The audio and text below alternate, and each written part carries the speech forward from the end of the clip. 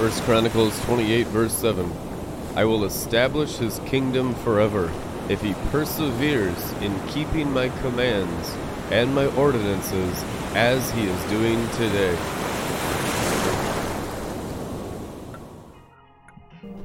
Put to death that nefesh that's wrong about literally everything. I'm ready to cut loose myself. The Christian experience has to be sacrificed. You have to have that soldier attitude. I don't care what they think. I'm here to obey the apostolic commandment. I want to fulfill God's will for my life. Which is the favor that Jesus had from his Father by being perfect. Greetings. Welcome to RLM TV. We're live from Florida, USA. We bless you in the name of Jesus Christ. Amen. Welcome back to the throne of his chariot, to the realm of seraphim and fire, to the realm of mysteries beyond what we've known, what we've already heard, what we already think we know about the throne and the kingdom of God. We're here today for more of you, Heavenly Father, more of you, Jesus Christ, more of your Holy Spirit. We're so grateful for the down payment of the Holy Spirit, and we are grateful for those who are patiently awaiting the baptism of the Holy Spirit and the baptism of fire. Some are awaiting the baptism of fire, so I thank you for your baptism of fire from your holy seraphim who carry your glory, who carry your holiness. So thank you for carriers of your holiness rising up and out of the earth in these days who desire you above all else. Blessed are the peacemakers, for they are the sons of Yad-Heh-Vav-Heh. Now, the peace of God will be in your hearts, and a peace that passes understanding will be in your minds if you treasure God's word, working, active, energized, and emitting the fresh Shekinah glory. The reason why Jesus Christ said, Father in heaven, give us daily bread, is because we need the daily glory.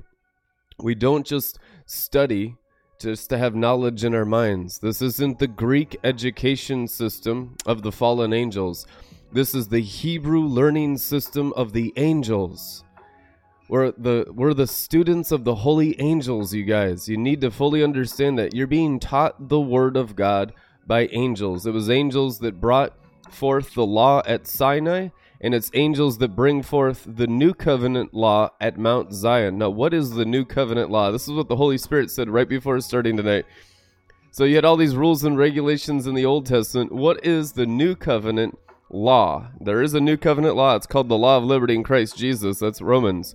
Now we have in James that law, that perfect law. What is it?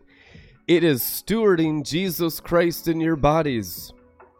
There's one commandment, and it's love the Lord your God with all your heart, soul, mind, and strength. What does it mean to love God?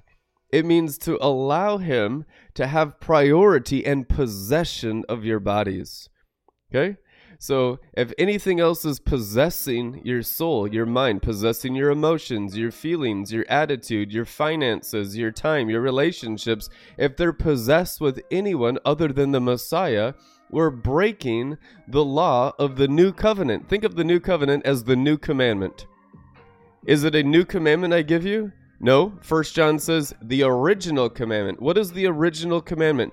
Stewards of the Messiah inside the created body. Adam and Eve created in the Garden of Eden and filled with the glory of God. God ruached his glory into their souls through their nostrils. That's what it says in Genesis 2 and 3. And now today in the new covenant, it is the original commandment of stewarding that Shekinah glory inside our souls. So the issue is using your souls as containers for carrying God.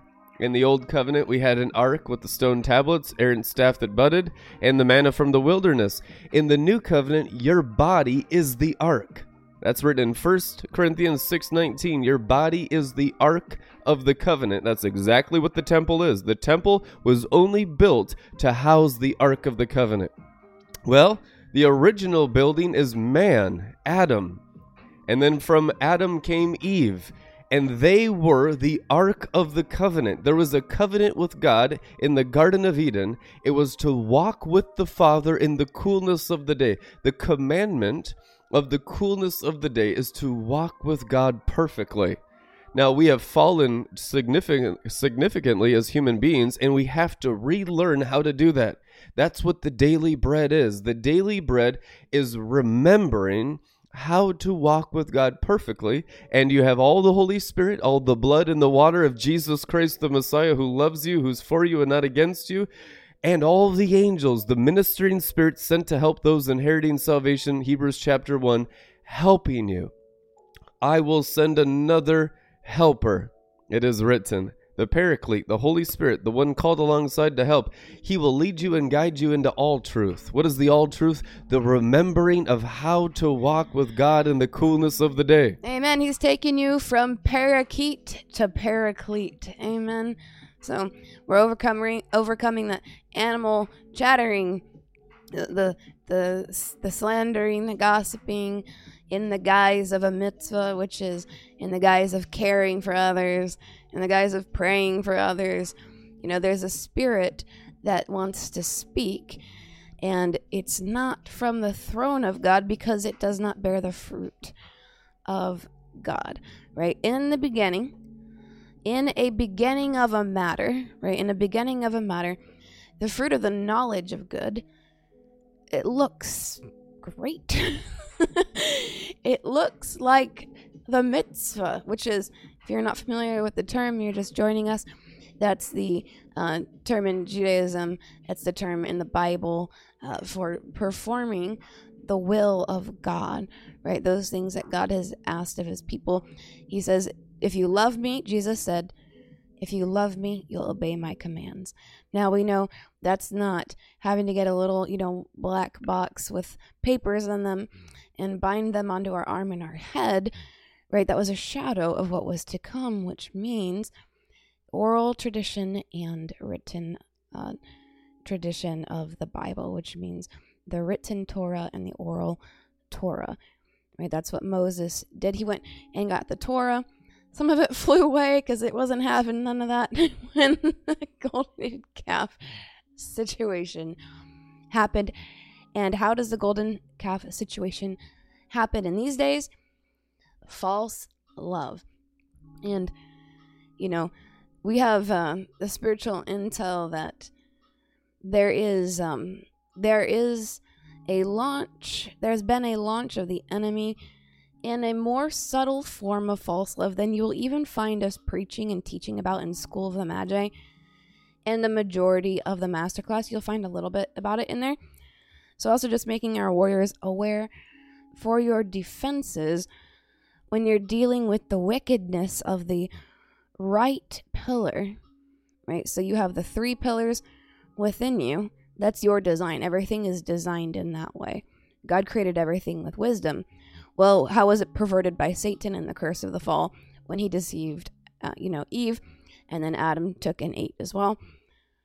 The knowledge of the appearance of good. So when you're dealing with the right-hand pillar, you can remember this from your notes. I know the girls probably remember this one. What do you do with the right pillar when you're dealing with that right side? Go extra strict on rigid righteousness, right? Because you're definitely going to be dealing with false love deceptions. And the higher the level, the higher the devil, but also the higher reward if you are able to resist and overcome. So first of all, the first step is realizing that there is a deception, right? It's not just, everything's just going perfectly for me. There's no deception here. I've already overcome. That's one of the temptations when you get into World 10. For those of you, don't think, I don't need to listen to that. It's too far away. No, you're going to come up here. You're going to do it, buckwheat. You're going to grow 10 weeks, right? That's what you want to do. You want to walk in that Avengers glory. You want to walk in the futuristic glory. You want to bring the kingdom age. I know that's what you're born for. So come on, let's do it. But what is it? It's baby steps, one step at a time.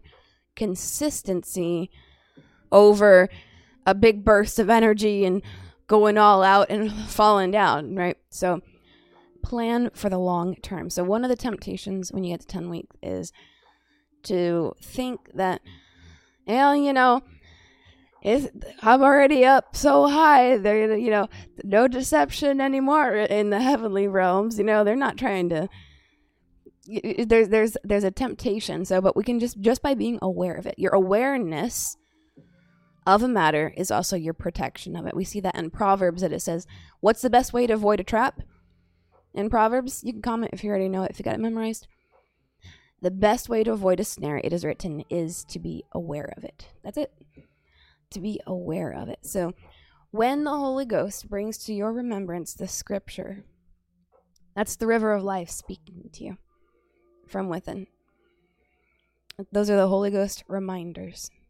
Here it comes like a river of life. His bringing to attention your awareness, because you're going to be sensitive to it, because you're not getting bewitched out there. You're listening. And so you take heed and warning, because it's also written that a wise man can see the danger coming and avoid it. So there's school of learning like that.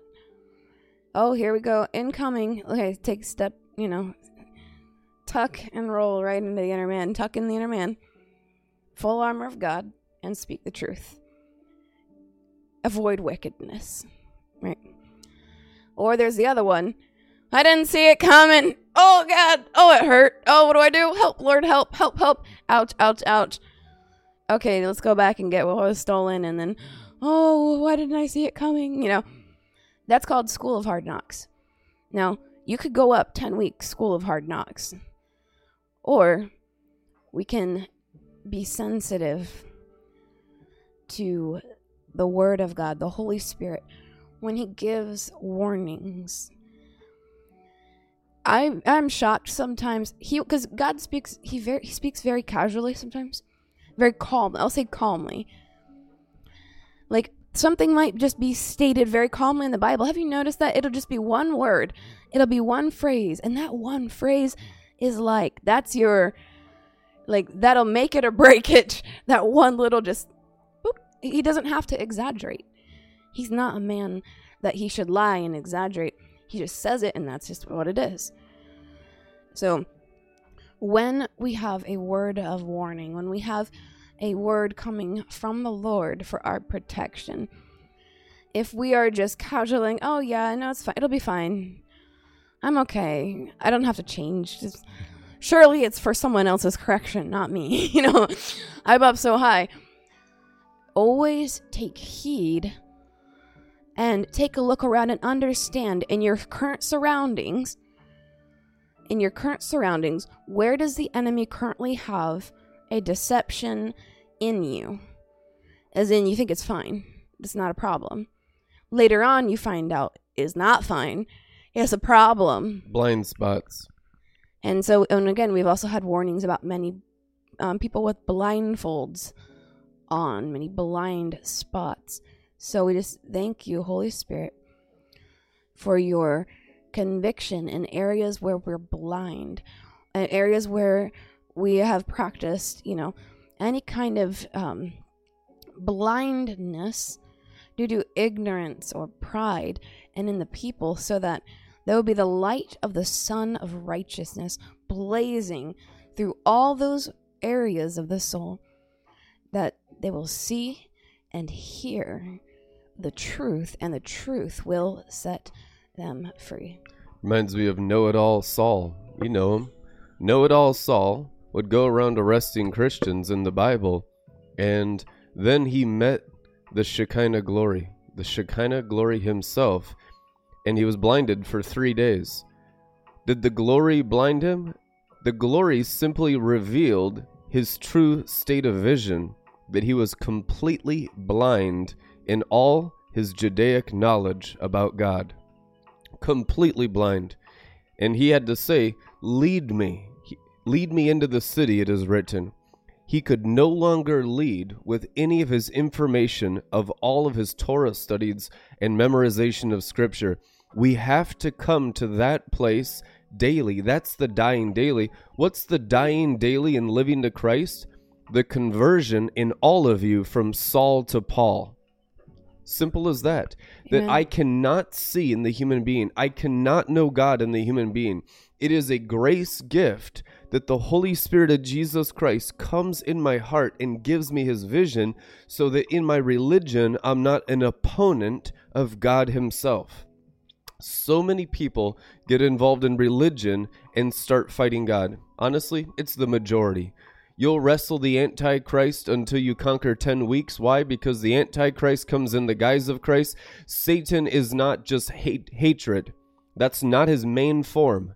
His main form is the guise of Christ. The Bible says God is love. So Satan's main form is false love, which is all the human a being, even an external anointing, an external glory. It's called 2 Corinthians 3, a fading glory, a human glory. Your main opponent is the human being anointed by hell. Oh, that's what we deal with, guys. That's frontline ministry.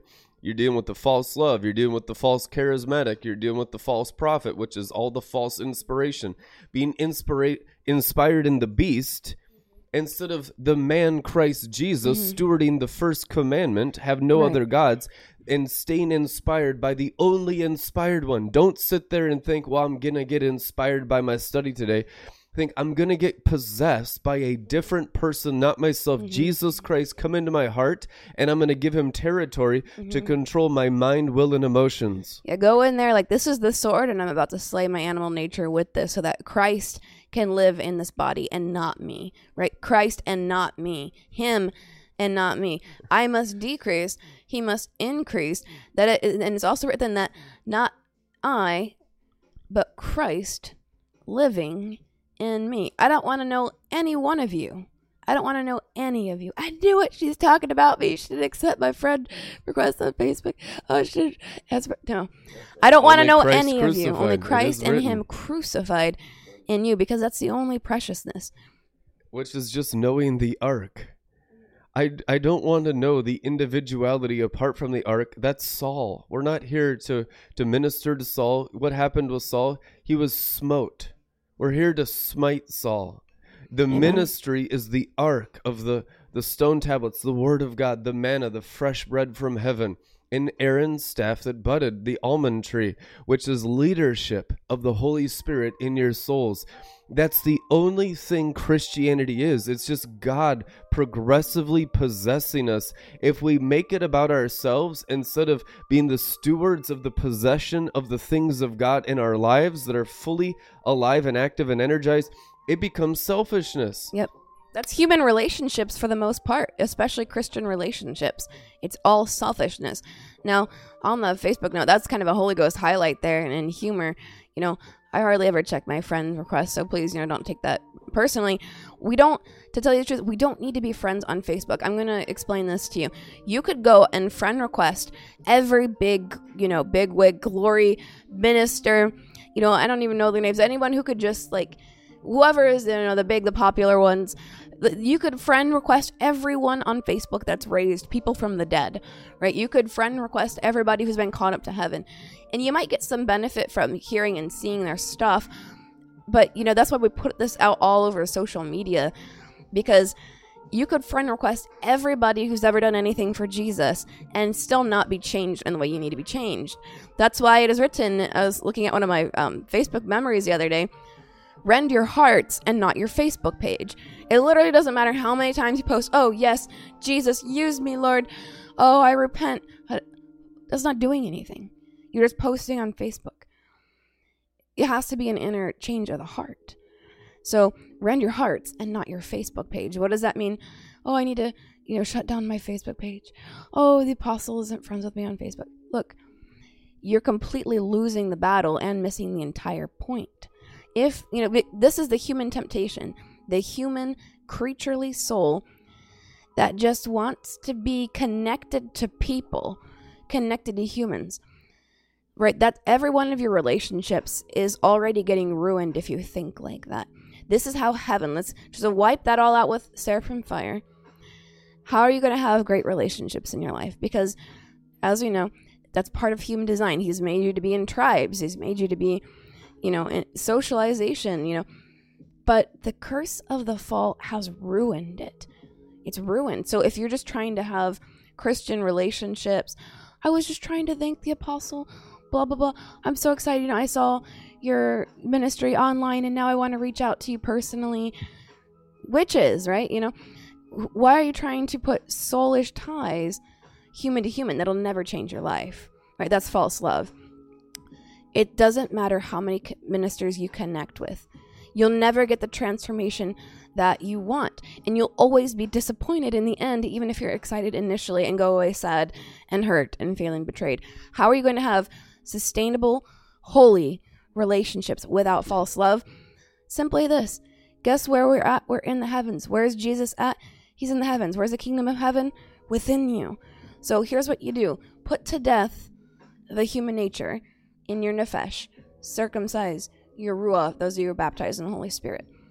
When you are connected to Shekinah within and you start getting circumcised, guess what? You're gonna be where the people walking in righteousness are in the invisible realm. So when God moves you up, he elevates you. That's your promotion. Any promotion laterally is just false promotion. Any growth, what is lateral growth? We know that's called getting fat. We don't want to fatten fatten ourselves in the day of slaughter.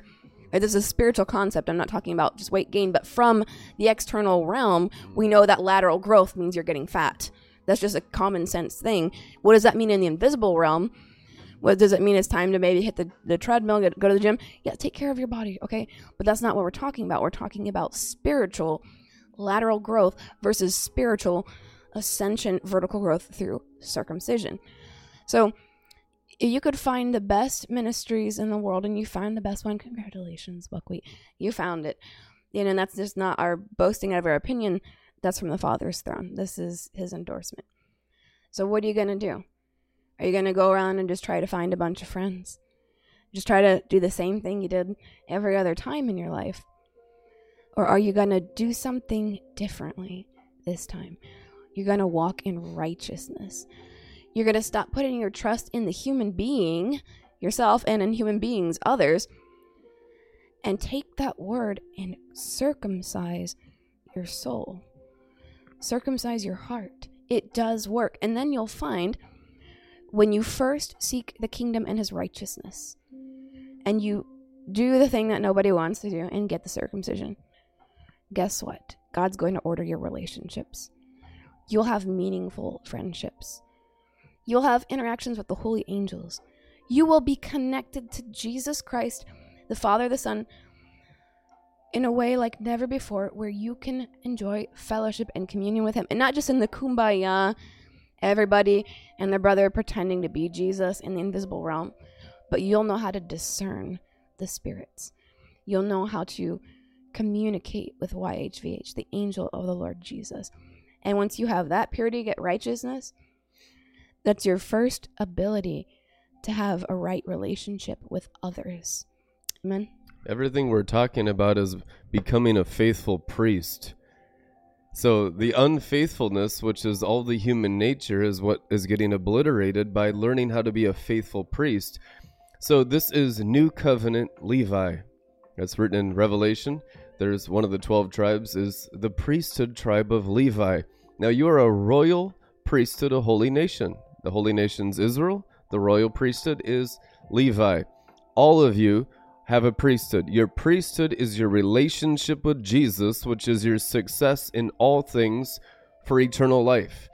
So if there is anything in the way, that's what we deal with every day. The bread of heaven is to energize the priesthood. Okay? It's not just for your personal breakthrough.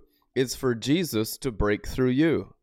If it's about you, the selfishness, that is the inspiration of self, that's the false prophet. That's Jezebel. So you can clearly divide between the selfishness of the things of God that are stolen. Remember the foolish virgins? What do? They would steal oil. They would not pay the price to be faithful priests. They had no faithfulness. They had no revelation of how to produce oil from the soil of their hearts because their hearts were not tilled. Their hearts were not circumcised. So there is a process of circumcising the heart. The Bible says the 8th day, which means after you're born again. Circumcision is an afterwards thing. It's after you believe in Jesus that you enter the priesthood. Okay, so you believe in Jesus Christ. Now we got all these babies that aren't even circumcised, and they just believe in Jesus, so they're born again, but they never enter priesthood training. That's the majority of these spokesmen for Christianity. They're not even priests. They haven't even begun priesthood training. They are not the spokespeople for God, even though they confess Jesus, which is wonderful. And it might lead some people to the Lord. If it doesn't lead them to the priesthood, there's no shift in the universe. So what happens is you're still under oppression, and you got all these people believing in Jesus, but there's no circumcision, there's no training in the priesthood. So what happens is the fallen angels stay in charge. Isn't that the current situation in America? Because of an immaturity in the new covenant priesthood, the fallen angels are still able to do all kinds of horrible acts of lawlessness, like we see with Colorado and Colorado's Supreme Court and taking Donald Trump off the ballot. Just injustice and wickedness and gross darkness in places of leadership everywhere. You know who's to blame for that? The Christians, because of their immaturity. They have the judgment seat of Christ on the Sephiroth. Do you think there is even a single person walking in cosmic righteousness in the whole state of Colorado? You'd be lucky to find one in the whole state right now. So it's no wonder why wickedness... Yeah, there might not be anyone. Now I'm thinking about it. There might, guys, so the call very small amount of is to maturity. If you want to change things, it's believing in Jesus is not enough. It's not enough. Hebrews says the same thing. Even demons believe in Jesus. Okay? So if you just start proclaiming Jesus without the training for the priesthood, with the understanding of circumcision, your body being the ark of the stone tablets. Now these stone tablets are the sapphire stones, and God wants to put all those stone tablets inside your body to emanate his law. So the man of lawlessness, Satan and his angels, have no place in the heavens over your states, over your nations, over your countries, over your cities, over your governments, militaries, and economies. This is all about government. What does the Bible promise? Of the increase of Jesus Christ, government and peace, there shall be don't like that. no end. I feel that. This is all about government. And it is. So they want the separation of church and state. Well, the kingdom of heaven, the government is of God. The state of Christ. It's the government of Jesus. Antichrists, Freemason warlocks is what they are. These are daughters of the Eastern Star. These are the wicked sorcerers of Babylon the Great. They do not want to lose control. They are a satanic brood of vipers. We are at war in the heavens with fallen angels, and their works are subtle. Their tactics are temptation. They don't even mind that you're Christian as long as you're earthly.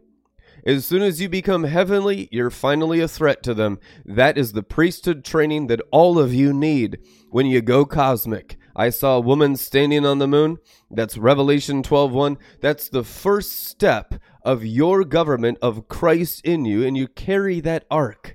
You carry that throne. What is written? And the throne of God was with men, they proclaimed in Revelation. A people that are so well trained in the new covenant commandment of stewarding God on the inside that the throne of the Father, which means all angel power. Remember the Father? Jesus Christ called them the Father's angels. That's how you get angel power. If you're dealing with fallen angels, the only way you'll make a dent is if you bring the holy angels, the angel armies. The most common name for God in the Bible is not Jesus. It's not. The most common name for God in the Bible is Lord of Hosts, which means Lord of angel armies. Why? Because you need it, because you're dealing with the fall. They respond to holiness, right? They respond to the holiness of Jesus. So if it's not his holiness formed in you, there's nothing to respond to when you're calling for angels, angel armies, when you want to rule and reign with Christ, right? We're not talking about, worshiping angels or relying on angels instead of Jesus or any of that kind of stuff. But what this is it's about ruling and reigning with Jesus, learning how to rule and reign with Christ. How are you going to rule and reign with him? filled with his Spirit on the earth. Those who are obedient to the Spirit, right? That's what's leading you unto life. When you're obedient to the impulse of the flesh, it says you're already dying. You're going into death. So every day we have these different options, right? We have two sides, that are pulsing their desire, either the desire of Satan and his kingdom, or the desire of the Father and his kingdom. The way God has the earth set up for the refinement of mankind to be able to come back into the garden is by giving you free will and choice so that you can choose. Okay, let's put them there and see who they're going to choose, right? Because that was the argument outside of time. Well, what about them? What about them? When all that stuff, that happened before time and, in the earth, when the angels were making their decision and some of the people who would become the sons of God were affected by that. Well, why is it that the angels get imprisonment forever and not them, right? So what's the difference between us and the fallen angels? God is giving us a chance to repent, right? For God's reasons, which is, the prideful nature of Satan, he was maliciously coming after them, after Adam and Eve. And so there's grace for Adam and Eve to repent. So there's grace for us to repent. There's no grace for the fallen angels to repent. We see that in the book of Enoch. So this time, the trial of time, right? It's a time trial. And it's also the imprisonment of the fallen angels. So they're only within time, right? 10 weeks of the second heavens and, all the way down to the earth. There's fallen angels, and that's where they're at. They're not in the third heavens. Right? They're not in the high holy heavens. They don't get that. They're only place when they talk about the Satan's trying to come to God to accuse the brethren, right? Satan, where have you been? I've been going to and fro among the earth. That Sephiroth of Jesus Christ that goes through the second heavens is their only real place to approach. They can't go into the third heavens. It's perfect there. There's no sin there. It's not allowed. Those are the gates, right? So the sanctification of your souls through those 10 worlds of the second heavens is critical for you to not have any place for them to accuse. So you want to go, the undeserved grace and the unmerited favor of Jesus Christ comes down, from that third heavens down through 10 worlds. So you're washed by the blood of Jesus. Otherwise, no one could be saved and even make it to heaven, right? So he did that outside of time. That's how Enoch was able to rise. And then he also came in the flesh and he was crucified for the forgiveness of the sins of the world. On the cross, he came in the flesh, right? That's why you test the spirits. Every spirit that, confesses Jesus Christ came in the flesh, or the spirit, you can say, are you sent from, the God Most High, the Spirit of God who sent Jesus Christ for the forgiveness of the sins of the world. So when you ask those two kind of questions, that's basically the same kind of question about Jesus. They can't lie. They can't lie to you. There's the closest deception, by the way, if you're testing spirits, the best trickery answer I think I've ever heard out of a demon, that kind of caught me off guard one time, so I'll share it with you. But I ripped this was in the second heavens. We were doing some recon work. I ripped his ears off of his face. You're having testing every spirit, with these creatures. I'm out of body or whatever. Going, through this place on mission, by the way, led by the Holy Ghost. You don't ever go into any territory unless you're led by the Holy Ghost. Amen. So I'm on mission, and I was with Brandon's spirit, and we were going through these places, and I'm interrogating everything I see. Confess to me that Jesus Christ came in the flesh. As soon as it's not, break their neck, rip the arm off. Again, this is in the invisible realm. We're talking about spiritual things. Just so that doesn't get, flagged for any kind of violence. We're talking about the spiritual realm. Spiritual violence against the enemy is wonderful. It's your best friend. So confess to me that Jesus Christ came in the flesh. As soon as there's any delay, they're not saying nothing, boom, attack. Again, snap the neck, rip the arm off, whatever kind of thing it is. Kill it, stab it.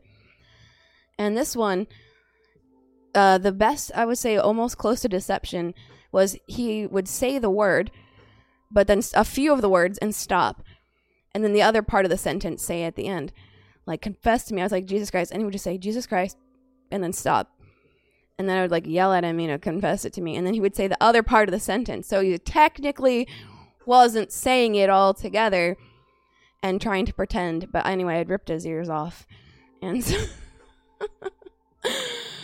so understand, when you're testing the spirits, they should be able to say right in a row, Jesus Christ came in the flesh.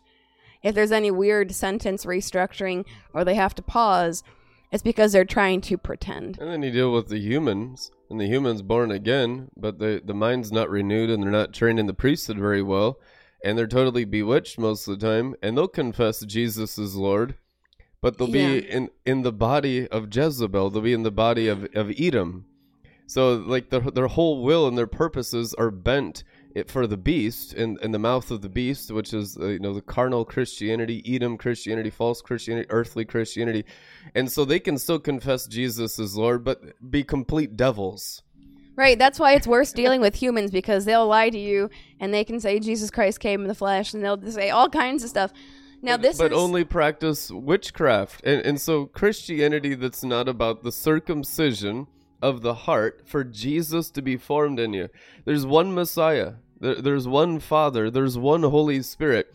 So there is no division in the Spirit ever. So if there's divisions, what does the Bible say? Galatians chapter 5. If there's divisions, there is the fruits of the flesh. What are fruits of the flesh?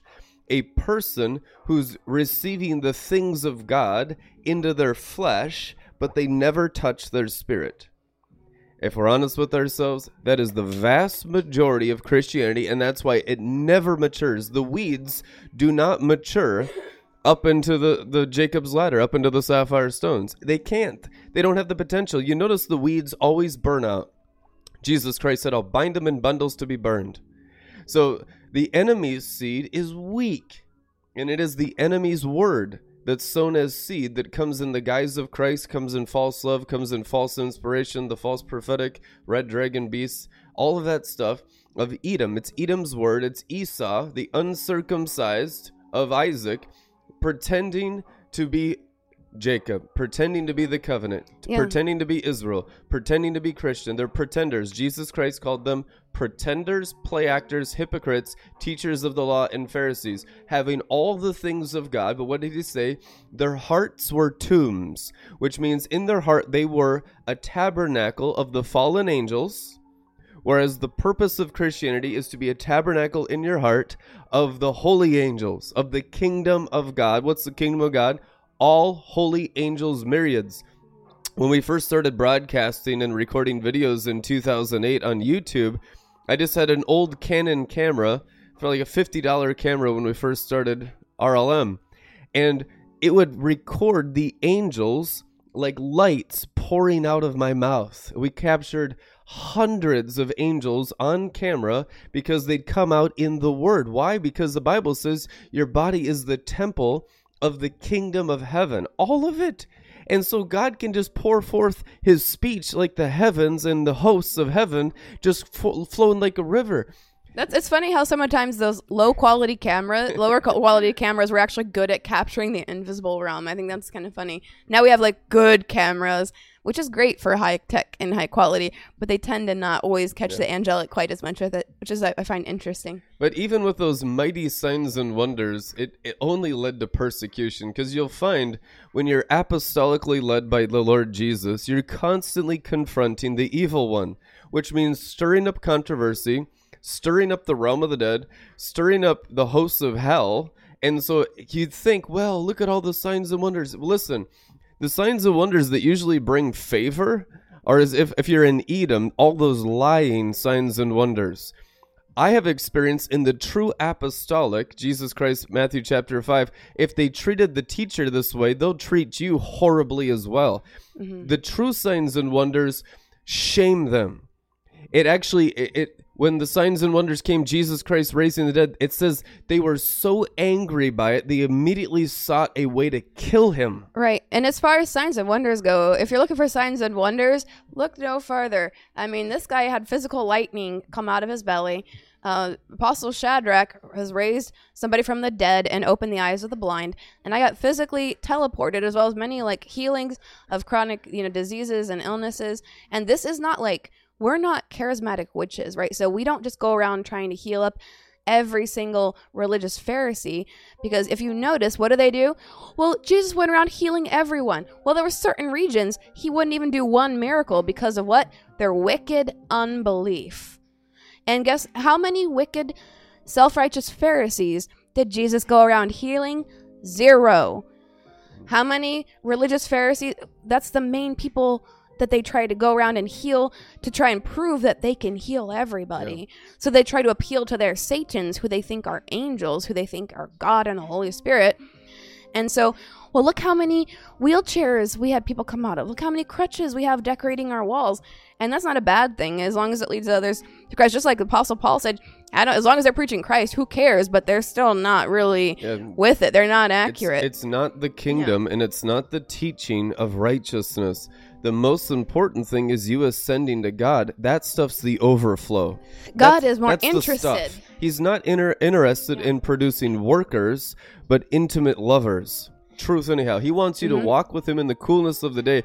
If you go after the works before you go after the circumcision of the heart and the possession of the tabernacle, bewitchment 100% of the time. You just become a worker of iniquity. That's what what blinded him. His belief system of God was about doing works. Pharisees did deliverance and healings and all kinds of stuff. They believed in angels. But if your spirit man is not energized by the word and your spirit man not doing the works, it's a dead work. Right. So good works come out of your belly flows the rivers of the Holy Spirit who does the works. God is interested in changing your heart more than he is about healing your body. That's why sometimes he sends gathering angels for people to die. What are the gathering angels? You know those angels? They go and they gather the souls, the spirit, to take them back home to heaven. Because God is more interested in a changed heart. Now, if someone refuses to change their heart, we see this sometimes, that the person will actually die a mercy death because they weren't willing to accept what God is doing. They weren't willing to change. And usually people are very dumb, right? The carnal mind is very dull. So it's very... the deception doesn't usually come how you think it does. Usually it comes in a way that people will betray the apostolic without thinking that that's what they're doing. They self-justify.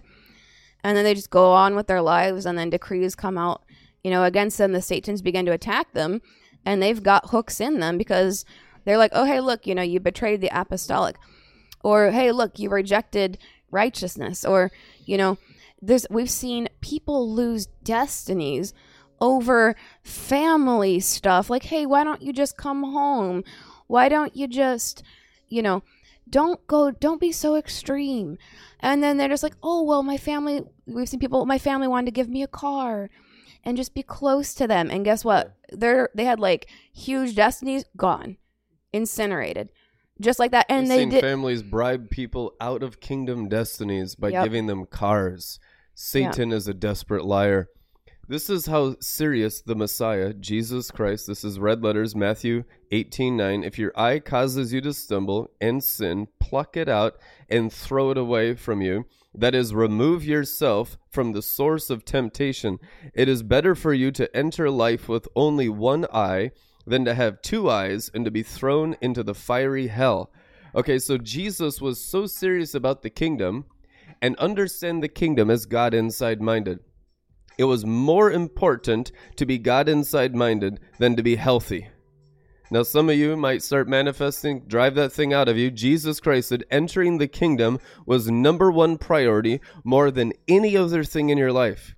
If that is not your goal, be certain you're not a biblical Christian yet. Right. If you're just going after your own healing, it's not bad to want to be healed. But if you neglect the heart circumcision, there's no point in you being healed because you're probably just going to die anyway. They seek the things of the body and the nefesh soul before seeking Christ in his kingdom.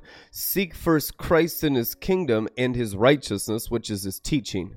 Okay, so it's the teaching of righteousness which causes you to shine like the stars of the heavens forever, Daniel 12:3. Then Jesus Christ, red letters, all those other things could be added unto you. It's not like he wants you to have one eye going into heaven or one arm going into heaven.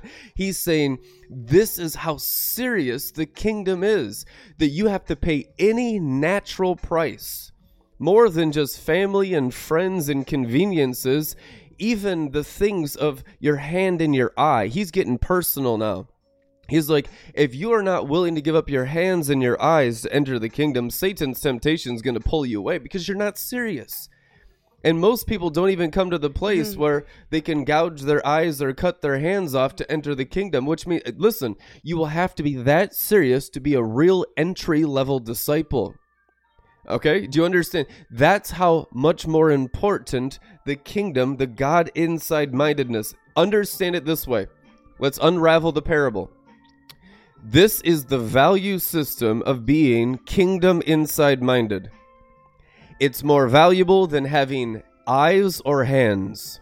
You like those, don't you? It's nice to have eyes and it's nice to have hands. Especially my thumbs. Jesus I find Christ them said, incredibly useful. the Lord Jesus Christ said in the scriptures, Matthew 18:9, it's more important that your soul, your feelings, your emotions, your thoughts enter the kingdom within you.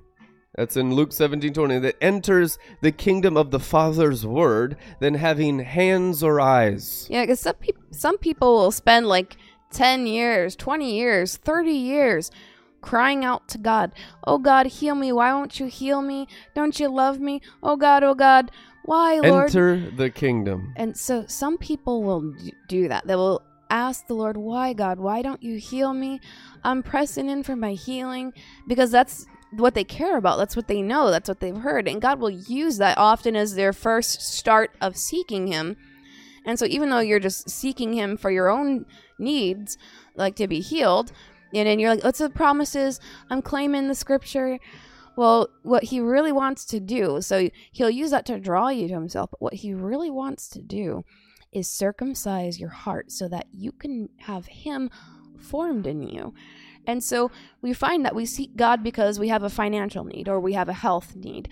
Usually we just come into him out of our neediness, out of our poverty, and that's fine. He will use that. But if you stay in that mindset, you're not going to go very far with your relationship with him. And what you find is as you get the circumcisions, the healing comes. So there's a temporary healing that you could just chase after the healing ministers, friend them all on Facebook, or you could, fly out to the conference or whatever, and you might get a healing, and I hope you do get a healing. It feels great to get healed. But what's going to sustain your healing? Is it just anytime something goes wrong, you rely on someone outside of you, or you're trying to fly somewhere? The healer formed in your spirit. Yeah. The priority of heaven is forming Jesus Christ, the healer, in your spirit. Then you'll do all kinds of healings. Then he'll use you as he used Jesus, of healing. because your body be a temple of the ark. And when be the ark releases its light, the Bible says it will heal every nation. That's what he wants to do. And what's the healing of the nations? Not just a band-aid on the flesh, on the nefesh, but the circumcision of their hearts, as Joseph circumcised Egypt. What's the healing? The tree of life with the leaves, the fruit, it's the sephirot. It's the body of Christ. It's the sapphire stone fruit. So if it's not the sephirot, the holy sephirot and the sapphire stone fruit of Jesus Christ, with his leaves of his tree of righteousness, it's not going to heal the nations. Yeah, the leaves of that tree, the healing of the nations, the reference to some other leaves we heard about of the fig tree that were the curse of the nations, the same clothing that Adam and Eve clothed themselves with after they left the glory of God. The Bible says they clothed themselves with leaves. I believe that is the fig tree that Jesus cursed because he didn't find any sapphire stone fruit. Right? When he cursed that fig tree, it had leaves. Now leaves represent healing. So what is that? They have ministry of healing, signs and wonders and healing, but no cosmic fruit. The fruit of the tree is, Yesod, Hod, Netzah, Tiferet, Gevra, all circumcised, right? And then Hesed, and then you have Bina and Hakma and Keter. Those are the fruits There's sapphire stone fruit. The fruit is the meat, right? The flesh of his body, of the word, the meat of the word of God. So that fruit is what you need. There's leaves and then there's fruit. So when you're dealing with the fig tree that Jesus cursed when it did not produce fruit, you're dealing with Christianity, like a tree, that deals with healing but does not produce fruit, because the Father expects fruit in every season. Yeah, healing's not even fruit. It's not. Fruit is love, joy, peace, patience, kindness, goodness, gentleness, faithfulness, and self-control, temperance. The fruits of the Holy Spirit is by walking submitted to the Holy Spirit in your hearts. So every day the most important thing is the daily bread, which is hearing from the Lord, and fruit is produced by hearing God's voice and then obeying his commandments. As he said, those who love me obey my commandments, Jesus Christ in the scriptures. Therefore, in order to have the love, which is the source of all the fruits of the Spirit, you have to be able to hear. If there are things blocking your vision and your souls and your senses and your ears and your head, you're not going to be able to hear correctly. And by not hearing correctly, you can't have fruit. Because fruit is a byproduct of hearing. Faith comes by hearing. What's faith called? A fruit of the Spirit. Galatians 5. Faithfulness. Faith is a fruit of the Spirit of hearing, believing, and obeying the Word of God. In Amen. order to grow in the glory fruit of the Garden of Eden in your hearts, you have to consistently prioritize hearing God's Word. You want to desire God's Word, so you go into the Scriptures. Is it always an audible voice? Rarely. It's rarely an audible voice. When you read the Scriptures out loud, you just heard the audible voice of God.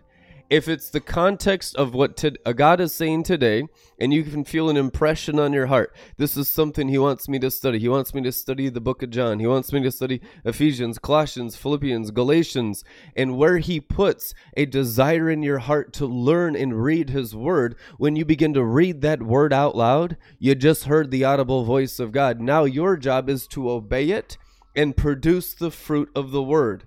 Fruitfulness only comes from scripture planted in your spirit. So the more scriptures you have planted in your spirit, it's called living, active, energized. In Hebrews 4:12, what is the living, active, energized word of God? The living part is the fruit part. What makes it alive? What's the evidence the tree is alive? It's bearing forth fruit in season. And he says the standard of my fruitfulness is 1,000-fold monthly in the book of Revelation, which means we continuously get pruned until we are emanating the same fruit that Messiah has at the right hand of God in the heavens. Okay, so the standard isn't you bearing fruit, comparing yourself to the local minister, the local church, or any of that. The standard is Jesus and how much fruit he has produced at the right hand of God. He is our fruitfulness. The issue is the measures you're still human are dead. They're fruitless. And then we often like to cover them up with fig leaves, which is our excuses. Earthly, spiritual, demonic. This is my situation. You don't know my situation. Listen, those are all fig trees. The situation is Jesus, and you let him in, and you let him prune. You let him be a gardener. What is he in his resurrection? Mary Magdalene called him a gardener. That's his resurrection form, is gardening. What is he gardening? Mary Magdalene's heart and mind, which is the bride of Christ's heart and mind, your thoughts, your will, your emotion, the plans you have for your life, the plans you have for your day, the plans you have for walking around your house. What you going to do with your time? Going to watch just worthless stuff, or are you going to watch eternal stuff that will change you forever? So you begin to prioritize eternity because he's the eternal one. That's why he prioritizes entering the kingdom beyond just the temporary satisfaction of the vapor of the flesh. He loves the vapor. He created the vapor, but the only thing that matters is the eternal spirit. And if you prioritize his word in your spirit, then that temporal stuff gets fixed. But if the temporal stuff of the natural realm is the priority in your mind, you are completely bewitched and lost. So wisdom and daily bread is all to put our focus on the eternal one. Christ in you, the Messiah, our ancient one in us. And now we can prioritize our time, our feelings, our emotions, all based on God's word. You have God's word as an anchor for your mind, will, and emotions, souls, it is written, so that we can follow God closely and obey him in everything he wants us to do. Amen.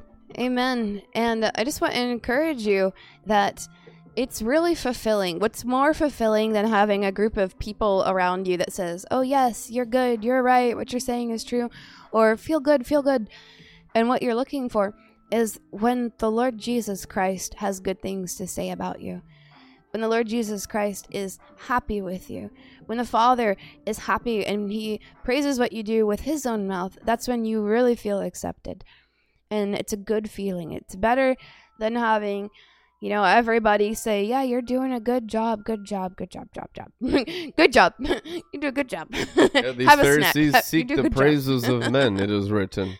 Make sure you're not seeking human praises, but the apostolic is the sanctified of Messiah inside human bodies. Huge difference. So don't equate the prophets and apostles as man-pleasing. That is total error. The whole point is that you be as consecrated as the apostles. Otherwise, you'll not understand all of it, and you'll still equate it to human beings, which is blasphemy. Okay, fear Yahweh and his king, which is his apostolic government. That's wisdom. Otherwise, you don't understand the consequences of lying to Peter's face about your tithes and offerings, like Ananias and Sapphira, and they dropped dead.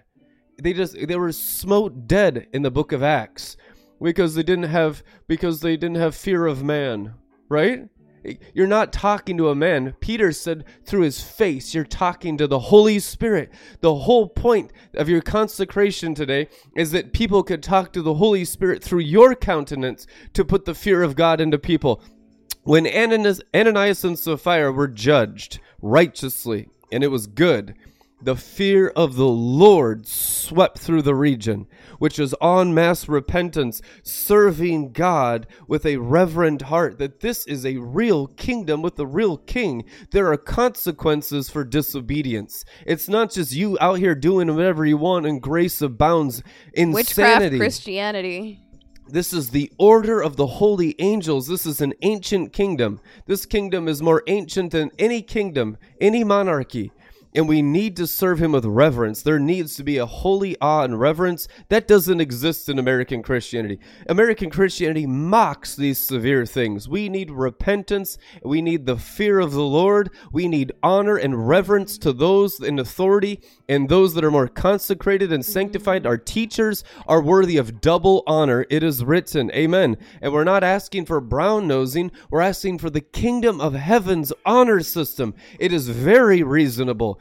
And it is very good for your souls to start being enculturated in that kingdom honor system of honoring maturity, honoring the fear of the Lord, honoring the protocol of the angels, the ways and the culture of the angels, so that you can be enculturated into the heavenly Jerusalem to have your citizenship in the cosmic Israel. Then you can live in that realm. But it's a protocol. It's a thought life. It's a reverence.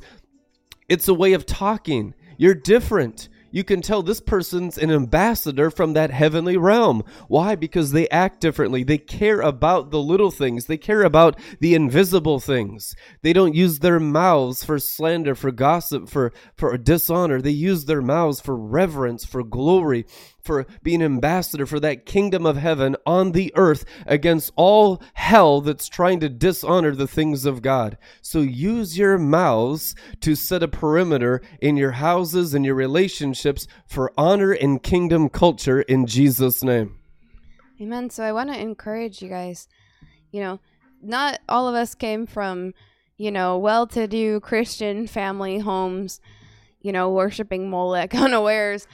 Although, a lot of us did grow up in those churches that were, corrupt. But this is an encouraging word. Even if you come from nothing, right? If you really come from nothing, this path is for you, right? This is where I come from. I really come from I don't know how to put this, not just small town out in the boonies. Go just past the cornfield and then the bean field, take a left by the big rock. That's where my best friend lives. And then down to past the other cornfield, and that's where the church is. And then, small town, and then, living right between out in the boonies, and then just down across the street, there's the penitentiary. And then take a right, and then you're in the ghetto. She showed me her hometown on Google Maps. It was like a desolate wasteland. I was like, oh my goodness. And so I just want to encourage you, if you really come from nothing. I mean, I grew up drinking Kool-Aid. My question for you is, how many cups of sugar did you put in your Kool-Aid? Probably not as many as I did. Okay, so we grew up drinking, Kool-Aid, playing for games. And when you're a kid, you don't really know that you're like... I'm living my life, we're playing outside, having a good time, back when children used to play outside before the iPad existed. We had the Etch-a-Sketch. Do you remember? It just goes to show, even if you grow up in a desolate wasteland, you can still find the Garden of Eden inside your hearts. Amen. Amen. And that's the whole purpose of this thing. And so the Lord, he gave me a verse this week, and I remember telling you guys the day where I saw the sign and wonder about the genes, the father's genetics. And I forgot to tell you this. I think we talked about it maybe yesterday. With the sign window, we talked about star fruit, the Stardew Valley fruit, the fruit of eternal life. Right? Instead of going after temporary healing, why don't you go after planting the fruit, the seed from that fruit of eternal life? It's eternal life fruit, Jesus' favorite fruit. Well, I saw that day the 5 eagles again. We saw the 5 eagles the day of the encounter against Satan, and it was just peace and victory. And I'd asked for 5 of the host of heaven. And then that same day, I saw 5 giant birds again in the sky, flying right overhead on my path and just leading me home. And those just really powerful signs and wonders. But I want to encourage you, if you come from nothing, don't look at your situations. I mean, this is how it was.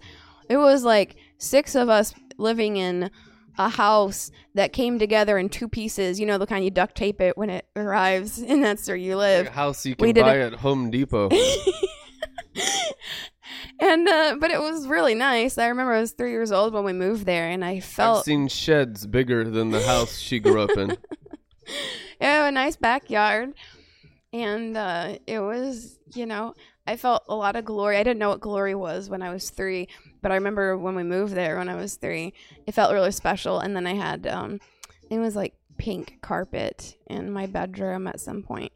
That felt really special. I was like that color.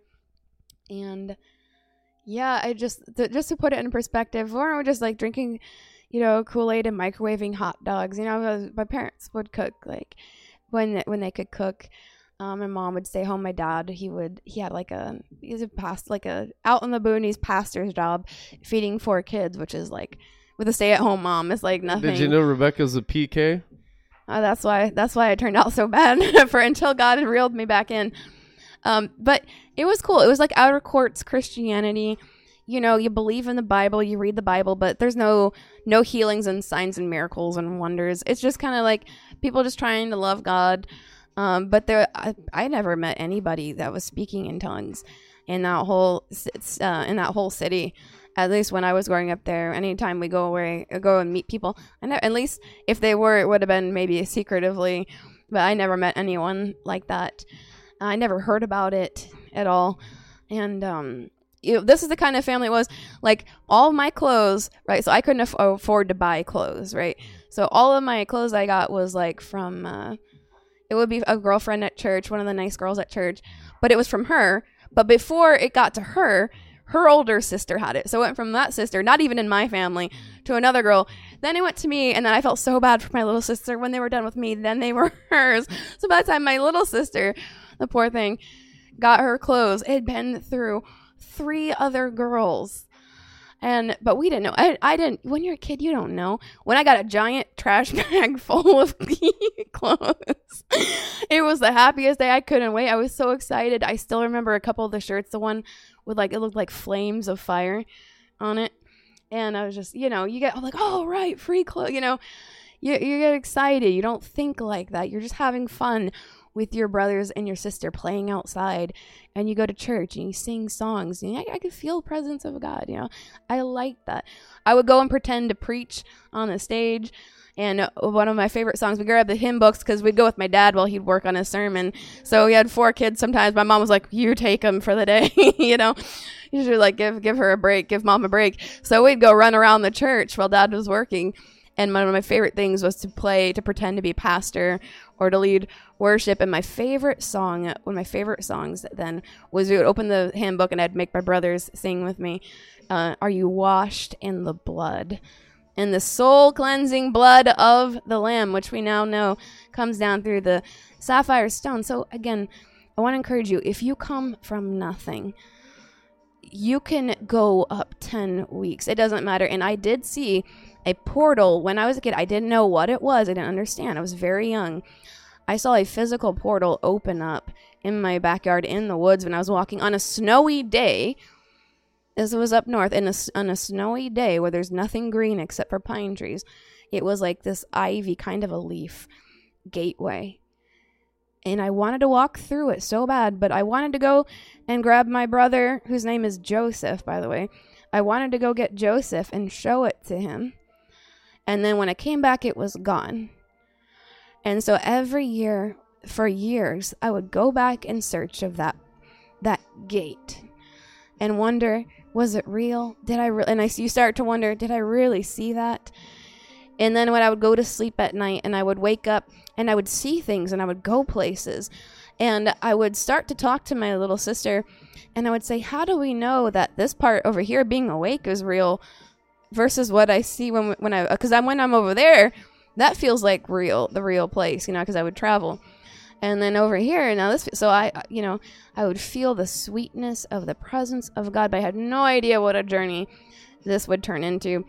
But this is the verse. I'm going to give this to you before we go. This is Psalm 113. The best come from humble beginnings. Remember the manger this time of year. Yeah, there was like zero privilege. I'll tell this to you real quick. We did sports in the downtown little town, and this is how ghetto our little hometown was.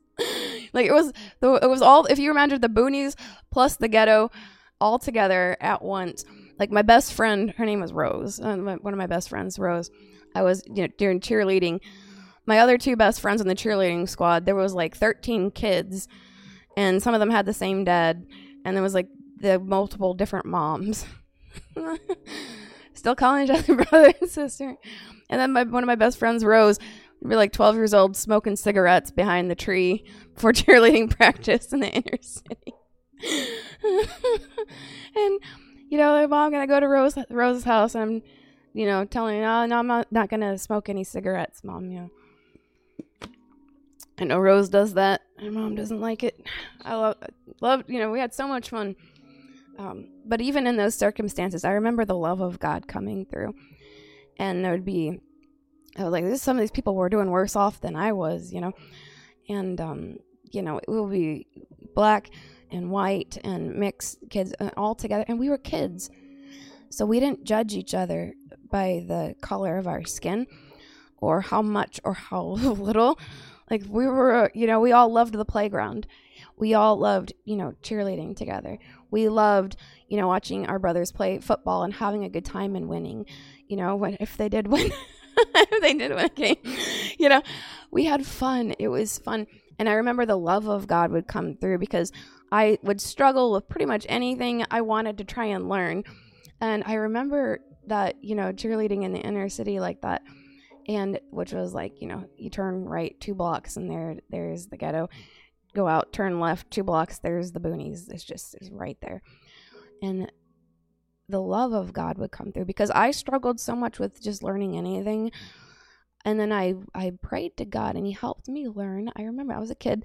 He helped me learn how to be a really good cheerleader. And all of a sudden I went from the worst cheerleader ever, couldn't remember one dance move, to I knew all of them and I could do it, proficiently. I was just a kid, right?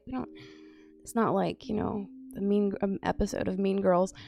And then when I would see the girls who were struggling like I struggled, I felt the love of God in my heart to help them. And so eventually what ended up happening was with the love of God, they voted me to be their head cheerleader. I always remember this a special memory, but I remember it's the love of God for caring for others that always makes a difference. So all the promotions I've ever gotten in my life were always unexpected, and I always felt, like undeserved, but it only ever came from just practicing more and more of the love of God for others to help others. And so I have precious, precious memories. But I feel the heart of the Lord. He wants to say to you, if you come from nothing, don't be discouraged looking at your circumstances. He can raise up anybody into the sapphire stones. Actually, if you come from a low situation, you've got an advantage because he has compassion on you for the stuff you've been through.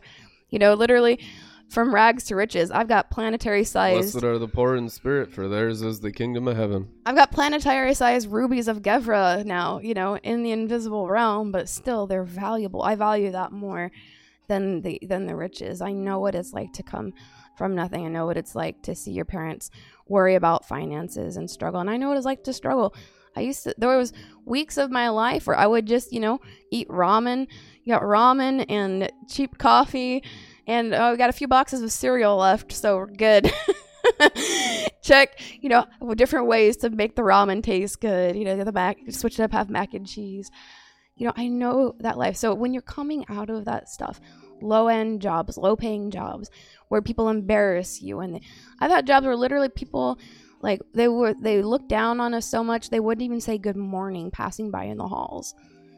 Like, how degrading is that? So be compassionate. Never think of yourself as more than others, because you never know what people are going through. If that's you, you can rise. Your low circumstance isn't a reason that you can't rise. Like, I had learning disability kind of stuff. My mind is fixed now. Blessed are they who overcome. I'm completely medication free. I can focus and pay attention and grow and learn. All those things that were like weaknesses are strengths in Christ. So I feel the Father's preciousness toward some of you who are watching. Maybe you have, it's hard for you to not look at the struggle and how bad it looks and how much sin you've been weighed down with. He can lift you up out of the sin. And, I came out of a wilderness time in my life of extreme darkness and a lot of sin. So I haven't always been holy and righteous. I was an extreme sinner, So you can come out of it. And I want to share this with you because as those 5 eagles were flying overhead and he was kind of replaying how he's, lifted me up out of the dust of the earth, I saw the license plate that said 113 and it had R next to it. And again, we had so many signs and wonders that day. I wanted to read this to you for your situation. For those of you who are rising, you're coming up out of nothing. Hallelujah. The title is God is Kind. Amen. Hallelujah. Praise the Lord. Go ahead. Praise the Lord, all you loving servants of God. Keep it up. Praise him some more. For the glorious name of the Lord is blessed forever and ever, from sunrise brilliance to sunset beauty. Lift up his praise from dawn to dusk, for he rules on high over the nations with a glory that outshines even the heavens. No one can be compared to God, enthroned on high. He stoops down to look upon the sky and the earth. He promotes the poor, picking them up from the dirt. Oh. He rescues the needy from the garbage dump. Amen. He turns paupers into princes and seats them on their royal thrones of honor. God's grace provides for the barren ones a joyful home with children so that even childless couples find a family.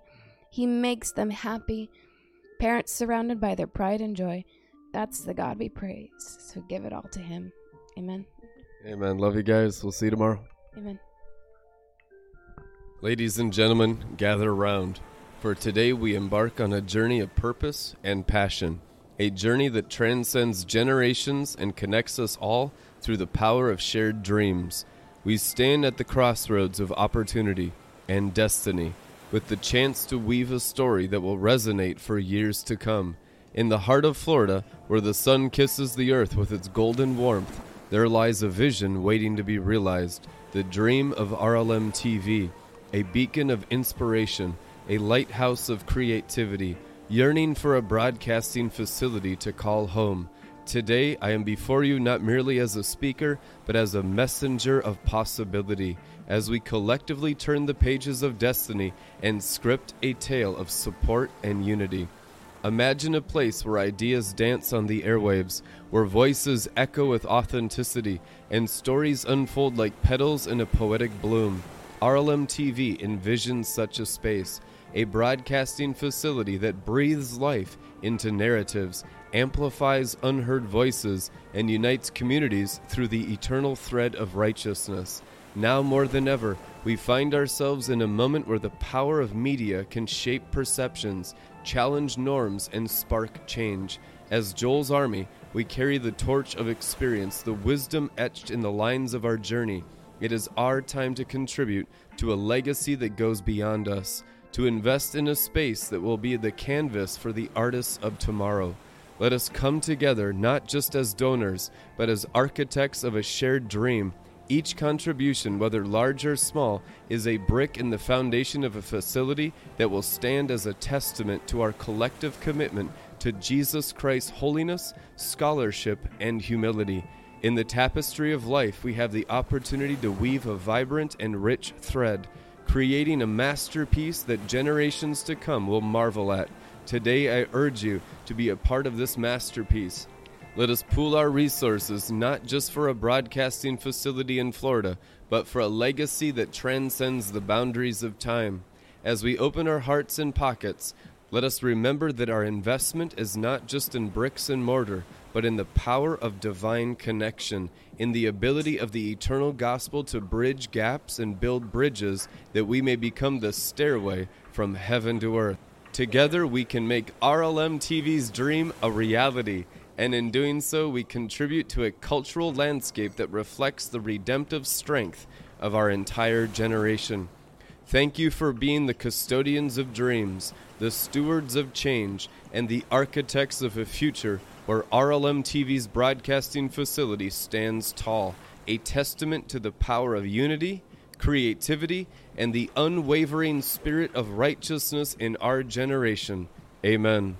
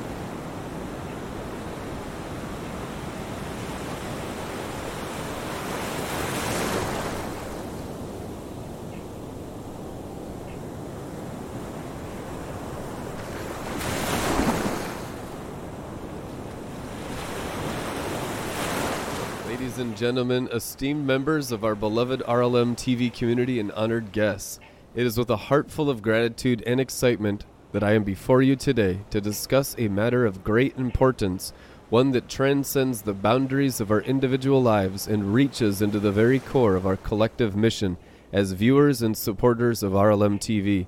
Today we come together not only as fans but as stewards of a divine calling, a calling to support the works of ministry and secure a home for our spiritual journey, right here in the heart of Florida.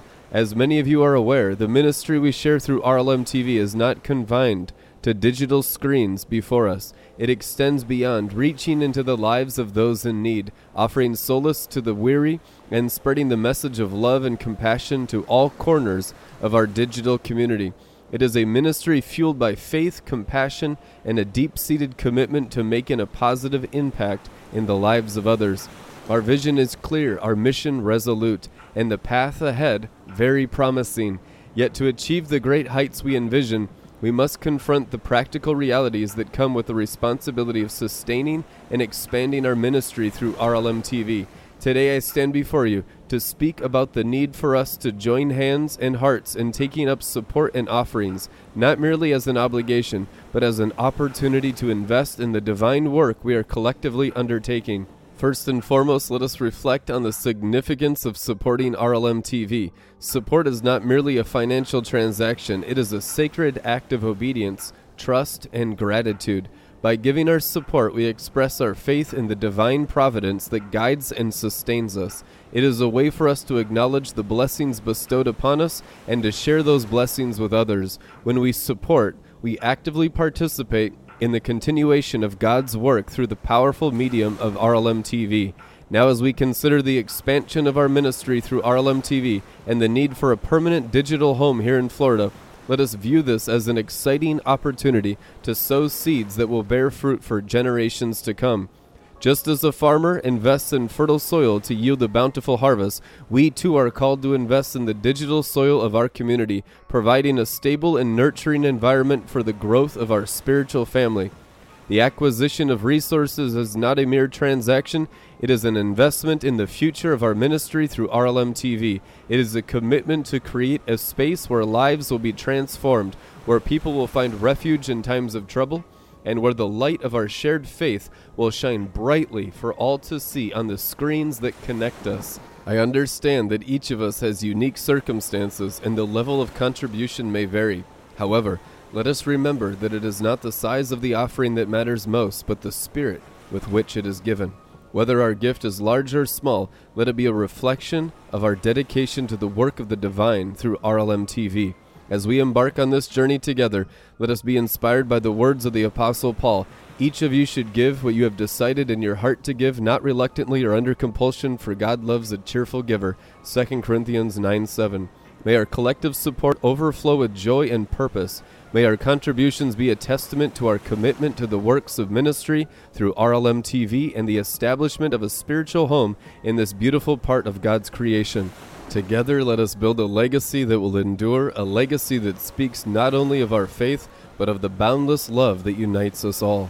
Thank you, and may God bless each and every one of you abundantly as we embark on this sacred journey together through RLM TV. Amen.